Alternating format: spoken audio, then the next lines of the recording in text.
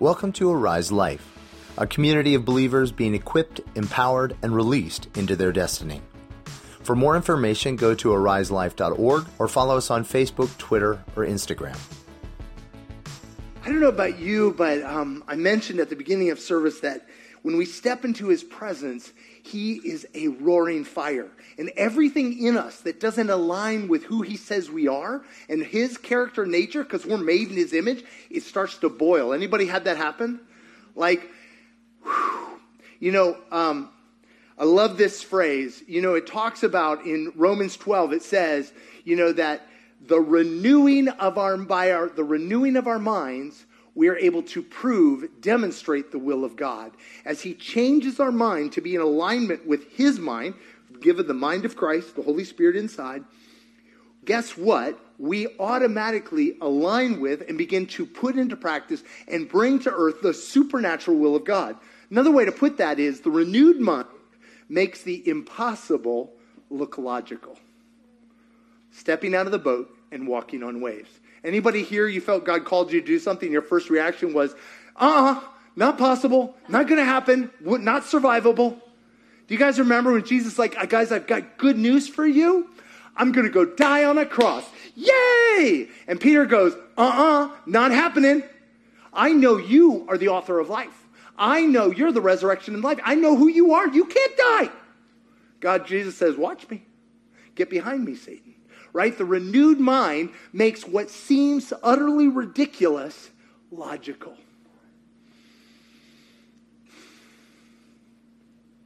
And today, I believe God wants to confront those things in us.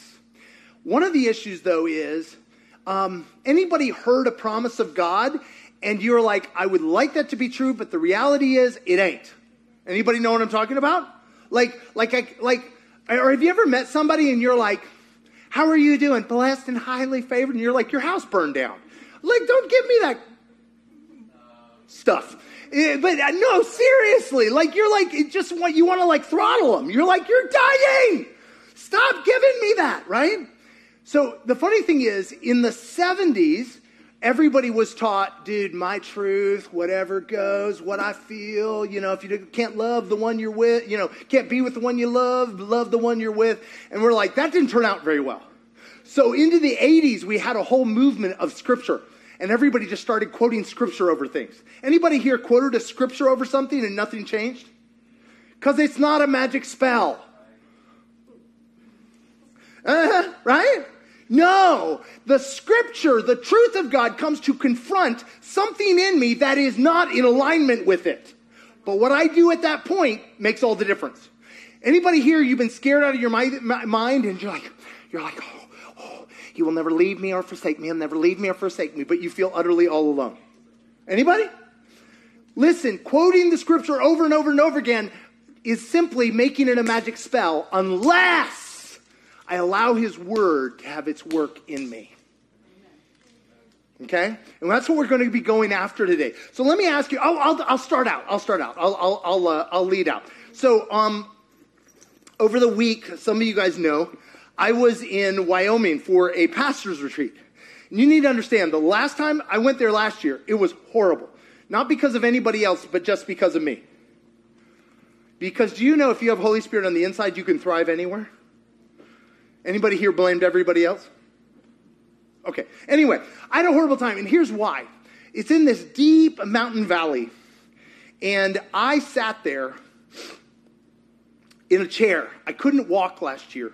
Many of you know I had torn a ligament on my knee. I couldn't walk. I sat in this massage chair and tried to manage the pain.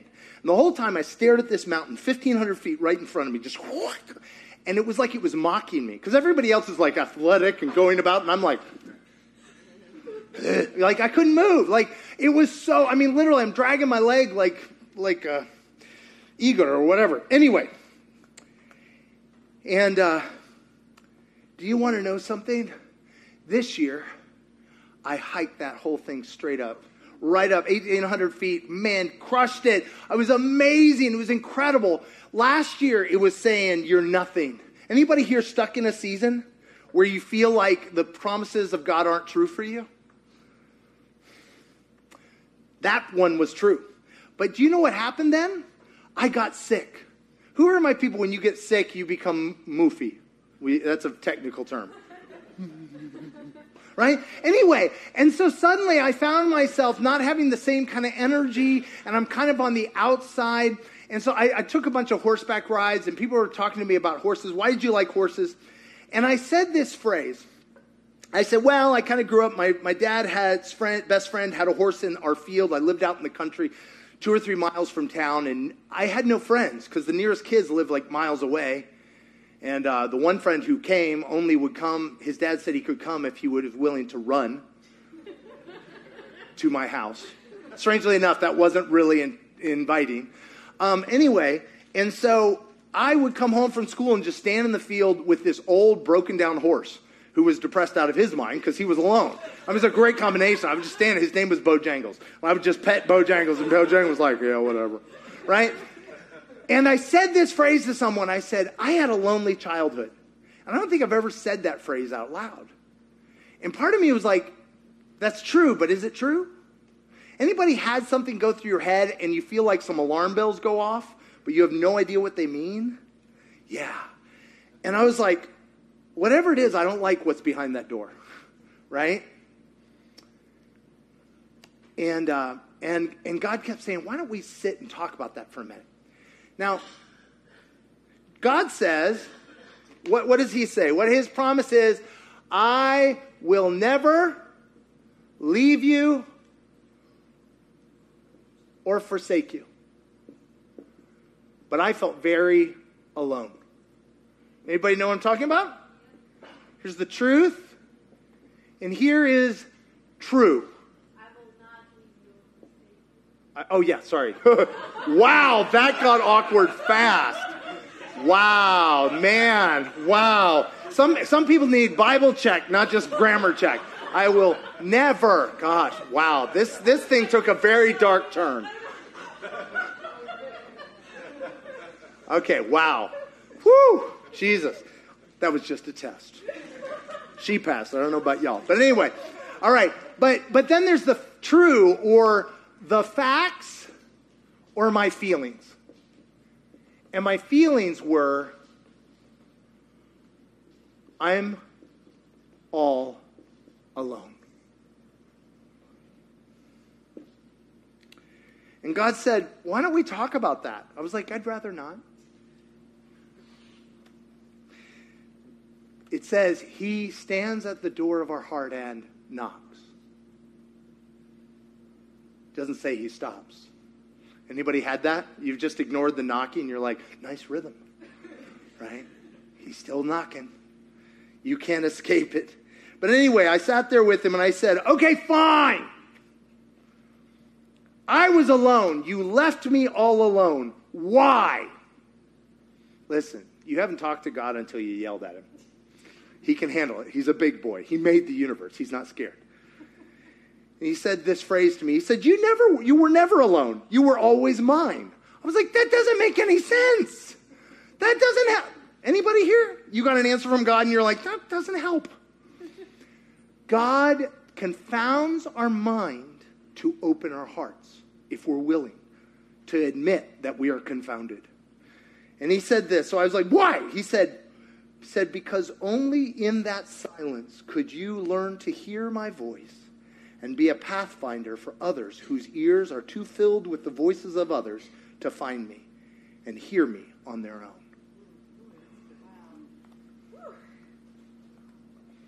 Wow. And he began to speak to me and began to bring memories back and show me where he was. Because the lie of the enemy is God wasn't with me in that season. Anybody have a season where you're pretty sure he was on vacation? Listen, he wants to show you, he wants to rewrite our history if we're willing. But what we have to be willing to do is to allow the uncomfortable truth stand side by side with what we actually believe. Does that make sense? And if we stay at this religiosity, he'll never leave me or forsake me, but I feel desperately all alone, I will never know the truth of his presence that does never leave me or forsake me. So it's interesting, I was thinking about this whole thing about truth, and throughout Scripture you see it over and over again. This is the line that pivots, right? You guys remember? What was the problem with Eve? She believed a lie. And therefore ended up in a bad place. Adam, when asked, where are you? He didn't answer with the truth. He answered with the facts. Didn't help him, did it? Abraham goes down to Egypt. And he knows that Pharaoh is jonesing for some time with his bride. And is afraid that Pharaoh is going to kill him to get some time with his bride. So he says, not a problem, take her. True, Pharaoh can kill you? Yes. Truth, my life is hidden with Christ in God, right? Funny thing is, Isaac does the same thing as his dad. Anybody here repeated some truths from your family tree? Over and over again, we see this pattern throughout Scripture. But today, I want to focus on two of them, okay? So, if you guys got Bibles, we're going to be in John and Matthew. You know, in John chapter 14, Jesus says, I am the truth, right? The way, the truth, and the life. We all have our truth, small t, but anybody found your truth, small t, just leads you in a circle chasing your tail. But if we are to understand He is the truth, then we've got to listen to Him and allow Him to confound those truths we believe. But part of you are like, well, good luck. Jesus left us. Well, I've got good news. Because a little further on, what does He tell us? Chapter 16, He says, verse 12, I have much more to say to you, more than you can bear. He talks to us in bite-sized nuggets.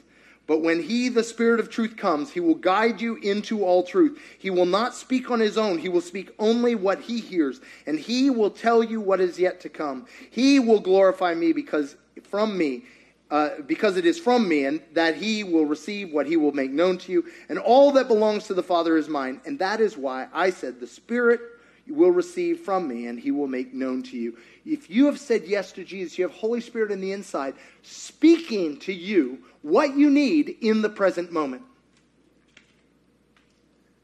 What you need in the present moment. Who here is asking some questions not about the present moment? We're going to die! Today? No, tomorrow. I'm going to tell you right here and now, God doesn't talk to you about tomorrow. Not the way we want it, true? Anybody like, I need a plan. He says, trust me. I was like, that's not a plan. Right? Why? We want it all mapped out. He talks to us about today. He said, each day has enough trouble of its own. Who are my planners? Yeah? So God says, okay, fine. Trust me, I'm going to take you to a land you do not know. Does not help me. Right? He said, go. And who here you just decide to make it up for yourself? You guys remember Abraham? God's like, go. You will be a father of nations. And what does Abraham say? Father of nations, right? What we got? Father of nations. And what does he say? I don't have any kids. And my wife is way postmenopausal. Not even sure she likes me anymore. Right? Father, he goes, how can this be, God? You say I'm Father. He says, I will give you a son. Do you not think Abraham's like, Sarah, I got great news? What do you think Sarah said? You're out of your mind, you dingbat, right? Like you shouldn't go back into it and give me a plan. But what happens is but he gets tired of waiting. And so what does he do? Takes matters into his own hands, right? Or Sarah does. Sarah gets tired. Do you know the promise of God can condemn you if you think it's on you to fulfill it? So she goes, take Hagar. That worked out awesome. Really great. Look it up. Train wreck. Because when I believe the truth, I'll never experience the truth of what God promises. Anyway, so we have the Holy Spirit on the inside. The great news is, even if you've not given your life to Jesus, Holy Spirit can talk to you. He talked to Nebuchadnezzar. He talked to Ahimelech. He talks all the time. Now, whether we listen or not is another issue. All right, so let's follow the couple guys we're going to be watching today. All right, hold here in John. I'm just going to flip over to Matthew 26. We're going to be watching two guys. I'll let you in on it. Judas and Peter. Both of them are facing things in their lives that are not pretty. Matthew 26:33. Jesus has just said, guys, every one of you is going to bail on me. I'm going to the cross. Y'all are going to bail on me. And what does Peter say? Peter replied, even if all fall away on account of you, I never will. Do you think he believed that? Yeah. I think he believed it. Absolutely. But if we flip over to John 18, verse 17, Jesus has been arrested just a couple hours later, and he's there before the high priest. And Peter is out in the courtyard. And it says, one of the people asked him, hey, you aren't one of this man's disciples, are you? She asked Peter. And what does he say? No way, Jose. Absolutely not.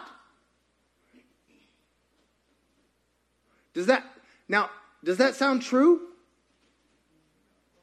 But I got to stay alive if I'm still going to follow him, right? Who here, you know how to fudge? You know what I mean? You're like lower the standards to meet the needs of the day. And it says, it was cold, and the servants and officials stood around this charcoal fire that they had made to keep warm. And Peter was also standing with them, warming himself. They go on another time. They're like, hey, dude, seriously, you're a Galilean. I can tell. You sound like a hick. He's like, no. Right? Like, I don't know what you told. Right? He's just struggling. But it's interesting. I love the Gospels because the Gospels are like a multi-camera show where you're seeing things from different angles. And you look over in Matthew 26, and the way it says it, in verse 73, it says, after a little while, this is the third time, those standing there went up to Peter and said, surely you're one of them. Your accent gives you away. And then he began to call down curses, and he swore to them, I don't even know the man, don't even like him. And immediately a rooster crowed, because Jesus said, before the rooster crows, you'll deny me 3 times. And then Peter remembered the word Jesus had spoken. For the rooster crows, you will disown me 3 times. And he went outside and wept bitterly. Anybody know the despair? The interesting thing is, when the truth comes, the initial response oftentimes is despair. Why do you think when the truth comes, despair is the first thing? We talked last time, perfect love casts out all fear. Do you know what I would say? Perfect truth casts out despair. Why would despair come when the truth comes? What would you say? Anybody heard a truth and you just went, oh, much is helping you guys out. Let me give you an example. We were praying today about victory. Praying about victory. We were praying and immediately all of us saw areas of our lives where we want to see the victory of the Lord. But the first thing we have to recognize is that we are despairing in those areas, right? We don't have a hope. Like, my throat hurts right now. Like, it's so funny. My knee gets healed, and then I come down off the mountain, and my throat hurts. Anybody here, your faith lasts for just one miracle at a time? Right? I'm like, oh, right? We have to be real and honest with the despair that my life does not line up with the truth of what he says. Does that make sense? Only if we admit we're bankrupt can he become our all in all. Only if we admit we're dead can he raise us to life again. Only if we admit that we have taken matters into our own hands, Hagar, can we actually recognize that he still wants to fulfill the promises he gave us. That despair is a gateway if we'll let it. Jesus says, blessed are those who hunger and thirst for righteousness. You know what you have to do to hunger for righteousness? Not have it. You say this, but my life is this. I'm honest with it. I'm not gussing up and going, blessed and highly favored. No. Listen, my life is not 100% in alignment with what he says is the truth over my life. Can we be honest about that? Do I have the full abundance in every area of my life? No. Better than it's been before? Yes. But I'm not done yet. I'm not done yet. And so here's Peter. Peter weeps. He's despairing because he thought he would follow Jesus to the end on his own steam. And Jesus said, good luck, camper. Ain't going to happen. We cannot follow God on sentiment. We can't follow God on the strength of our own emotion. Anybody found your emotion weighing somewhere around 3 a.m.? a.m., p.m., 2 a.m., 7:30? I don't know. Choose your hour. But right at the same time, right in that same place over in Matthew 27, just a few verses on, Judas. You guys remember Judas? Nice guy? By the way, Marina's son is Judah, not Judas. Just to be clear. It's just... Oh my gosh. But anyway, so Judas, right? But it's interesting. You know what? Judah and Judas are the same name. They just delineated those in English because we just were like, we still like Judah, like Lion of the tribe of Judah, not the Lion of the tribe of Judas, right? We want to be clear. We're like, no. But his name was Judah. It meant praise. It meant one who leads the worshipers. And do you know what it tells us? It says that he had been stealing money from the money bag that he had been keeping for Jesus. Anybody done that? That little creep? Yeah, it's not a big deal. I need a new pair of Gucci's. It's not a big deal, right? Anybody followed the creep of the little T? I need to cut corners to meet this need. I need this. I need that. Anybody? 3 of us? Okay. And it brings to this place where I love it. Some people say that the reason Judas sold out Jesus was because all the disciples thought they were getting thrones. They all thought Jesus was going to take over Israel. They were going to get thrones. You see it throughout. And Judas is getting impatient. Anybody got impatient with Jesus? Thought you'd help him out? The idea was, some people have floated, is that Judas sold out Jesus to move up the timeline. They're like, dude, he's going to go face to face, toe to toe with the high priest. He's going to whip out and just pow, pow, pow. It's going to be amazing. We're going to take over. Did that happen? No. And it says, when Judas, verse 3 of 27, Matthew 27 says, who had betrayed him, saw that Jesus was condemned. Anybody here, you did what was right in your own eyes to help Jesus out, and the exact opposite happened? When he saw that he was condemned, he was seized with remorse. Sounds a lot like Peter, doesn't it? And he returned the 30 pieces of silver to the chief priests and elders. I have sinned, he said, for I have betrayed innocent blood. And they said, what is that to us? They were like, that's your responsibility. And so what did he do? In his remorse. So he got here by taking things into his own hands. What do you think he's about to do? Continue. So Judas threw the money into the temple and left, and then he went away and hung himself. If I meet despair and attempt to resolve it myself, I will end up way worse. Anybody here tried to resolve that despair in the middle of the night? When you realize, my goodness, I'm losing everything. Oh my goodness, I am whatever the consequences of my own efforts to save myself, to do my life, despair. If I do not take that despair to the feet of Jesus, what do you say, God? What do you say? See, if I'm not honest with the despair, anybody have a friend, not you, of course, who is not being honest with their despair? Like you can see it and they're like, how are you doing? They're like, we're not honest with the despair, God can't confront it. But when we're honest with it and we attempt to resolve it in our own strength, we will end up in a much worse place. But watch what happens to Peter. Flip over to John 21. This is where we're going to camp. If I can find it. John 21. I love this. I just love it. God of the universe, just was crucified, resurrected from the dead. The greatest event in history. And he decides this is how he wants to spend his morning. One of the things a lot of people will say is, I just can't believe the God of the universe would be concerned with the little things in my life. Oh, I promise you he is. Afterwards, Jesus appeared again to his disciples by the Sea of Galilee, and it happened this way. Simon Peter, by the way, that whole thing of Simon Peter, what did Jesus call Simon? Peter. But anybody here have two names?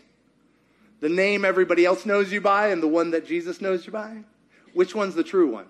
Anybody get confused?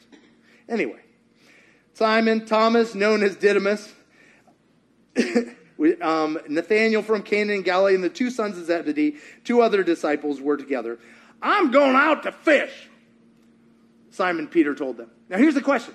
Jesus has risen from the dead, right? And what does he do? He decides to go fishing. Now, why? Because that was, anybody here, God told you, wait for me, and you're like, I can't wait anymore. I'm going fishing. I'm going to go back to what I did before. I'm going to go back. I can't wait anymore. I'm going to get me some.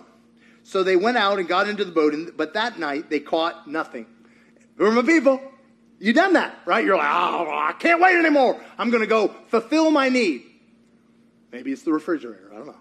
Right? Whatever it is, right? I'm going to go get me one. I can't wait for Mr. Right. I'm going to get Ms. Right or whatever. Who cares?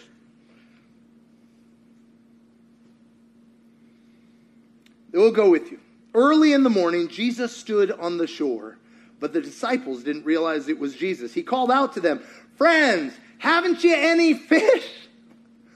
That's just poking the bear. Have you ever asked somebody, because where we were in Wyoming, everybody went out fishing. And you'd always ask them when they came back, did you catch anything? Right? What is he provoking in them first? Despair. Admitting we ain't got none. No, they answered. Well, why have you thrown out your net on the other side? Fishermen, you're like, get out of here. 3 feet does not make a difference. Right? We've been at this all night.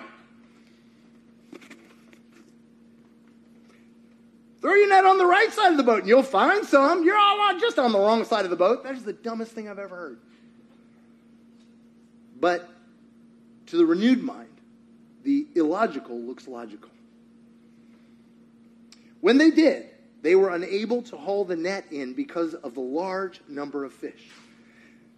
Then the disciple whom Jesus loved, that's John who's writing it, said to Peter, it's the Lord! As soon as Simon Peter heard him, he said, it's the Lord. He wrapped his outer garment around him, for he had taken it off, and he jumped into the water. Okay, guys. He had a light linen robe underneath. That was like his underwear, wrapped around. And he puts on a heavy cloak and dives into the water. Anybody tried to swim? Like, it's like trying to swim with a bear wrapped around you. The other disciples followed in the boat, towing the net full of fish, for they were not far from the shore, about 100 yards. And when they landed, they saw a fire of burning coals there with fish on it and some bread. You guys remember last time we saw a fire of burning coals? It's there in the courtyard of the high priest when Peter said, I don't even know the man. Do you think that's a mistake? Literally, this is the only 2 times in Scripture a coal-burning fire appears. Jesus is like, smells familiar. Smells like despair? Much? Here's Peter just soaking wet, just standing there. Jesus is like, want to talk about anything?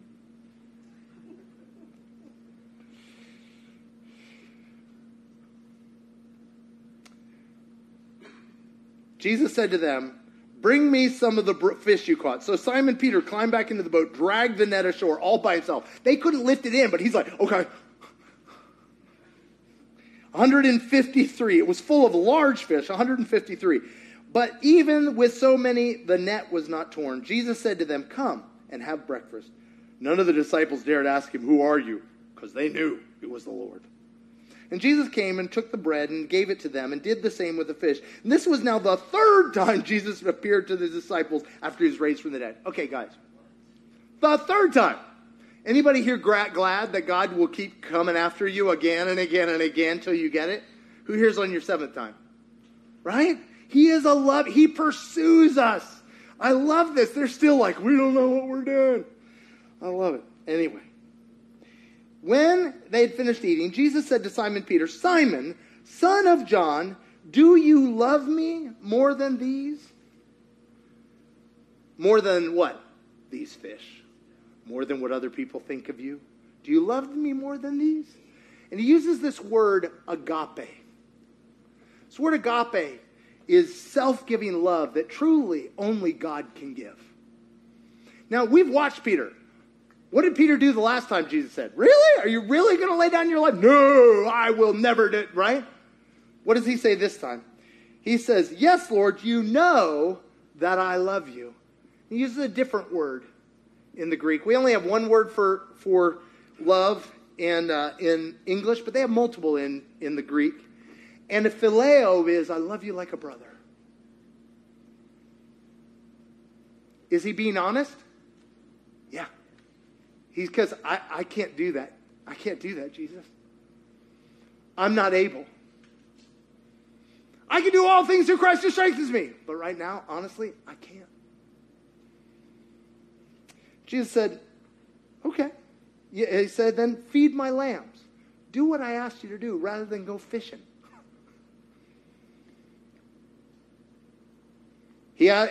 So, a second time, Jesus said, Simon, son of John, do you love me? Why do you think he's calling him Simon? What did Jesus call him? Peter. Simon, I know what you think about yourself. I know the names you call yourself. You don't have to shout them out. Some of them are not legal. You know what I'm talking about? Anybody here? Maybe, what's the name you call yourself? Maybe idiot. Maybe loser. Maybe pathetic. Maybe beep. I don't know. Simon, son of John, do you love me? Yes, Lord, you know that I love you. Do you love me? Yes, Lord, you know I love you like a brother. He said, okay, take care of my sheep, like I said. And the third time he said to Simon, son of John, do you truly love me like a brother? And Peter was hurt because Jesus was even questioning that. Do you really love me, phileo, like a brother? He said, Lord, you know all things. You know I do phileo you. I do love you like a brother. And listen to what he says. He said, then feed my sheep. What's he doing right here? He's saying, I see where you're at right now. Don't worry, I'll bring you to the agape. But you have enough right now in me to begin to do what I've asked you to do. You don't have to be fully exactly like Jesus to begin to be obedient to him. He says you have enough in me to begin to be obedient and walk in what I've called you to do. Who here, God's told you to do something and you're like, I can't. Until XYZ happens. And Jesus said, take the first step. Take the first step. Will you take the first step? You have enough in me to take the first step. If you'll be honest, you don't have this. You just got this. But if you'll be honest, I'll take you there. And here's where we're going to end. Psalm 139. I'm just doing 2 verses. Don't worry. Psalm 139 is this amazing chapter where David is saying, God, you've searched me. You know me. You know everything about me. You've wired me this way. In my mother's womb, you made me this way. And listen, there's nowhere I can go from your presence. Even if I make my bed in hell, there you are. Anybody met him in hell? He's so good. But he ends with this thing. Search me, God, and know my heart. See, if we do self-analysis, we'll always come out depressed. 3 a.m. is a great time to do self-analysis. We'll always come out crushed. This won't encourage us. God, he says, I can't be trusted. Jeremiah put it this way, the heart of man is deceitfully wicked, who can know it? Jesus, I'm going to have to trust you to tell me about my heart, what you say about me. Search me and know my heart. Test me and know my anxious thoughts. He's owning up. I got tons of them. I got tons of them. Speak to my anxious thoughts. And see if there's any offensive way in me. Whatever you put your finger. Do you think David had some offensive ways in him? That's not a trick question. He had tons. You and I have tons. If I pulled myself against the full standard of who God is making me to be, I'll always be depressed.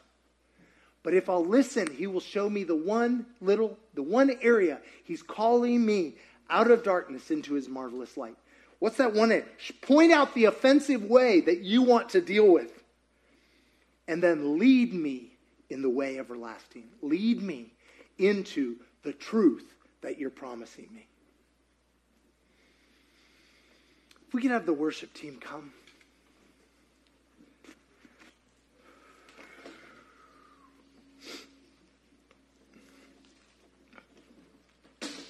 I don't know what truths, what is the he who is truth is confronting in you today. I know for myself. What I want to say is, maybe you're condemned, you feel condemned by the promise of God that he's given you, kind of like Abraham or Sarah. Maybe you feel condemned because you've already gone your Hagar way. Maybe you feel despair because you thought you could follow God in your own strength and you can't. Maybe you feel despair because, well, to be perfectly honest, your life sucks. I don't know. Whatever it is, that place of despair, I would encourage you right now. Grab onto it. Don't hide from it. Lean into that one area and say, God, this is what I've got. What do you want me to know about this place today? You say that I am more than a conqueror, but right now I feel beat down. I feel dominated, destroyed. You say, God, what do you want to speak? What do you want me to know? And as I say yes to what he wants me to know about these areas of despair, I will step out of the boat onto the waves. And I will be more than a conqueror. So we can stand. Lord, we worship you. We stand before you. You are our good shepherd. You will lead us out of darkness into your marvelous light. If we will not run from you in despair, but lean into you, you will deliver us from all our fears. For you are love. So Holy Spirit, we just ask you to search our hearts and just show us, search us and show us what we actually believing under our intellectual belief. What do we believe in our hearts? And then help us to be just raw and absolutely honest with you. Just absolutely honest with you. Like so many of us have sang right now that we are not slaves to fear, but the reality is we are just, we spend nights circling in our minds, bound in fear, bound in anxiety.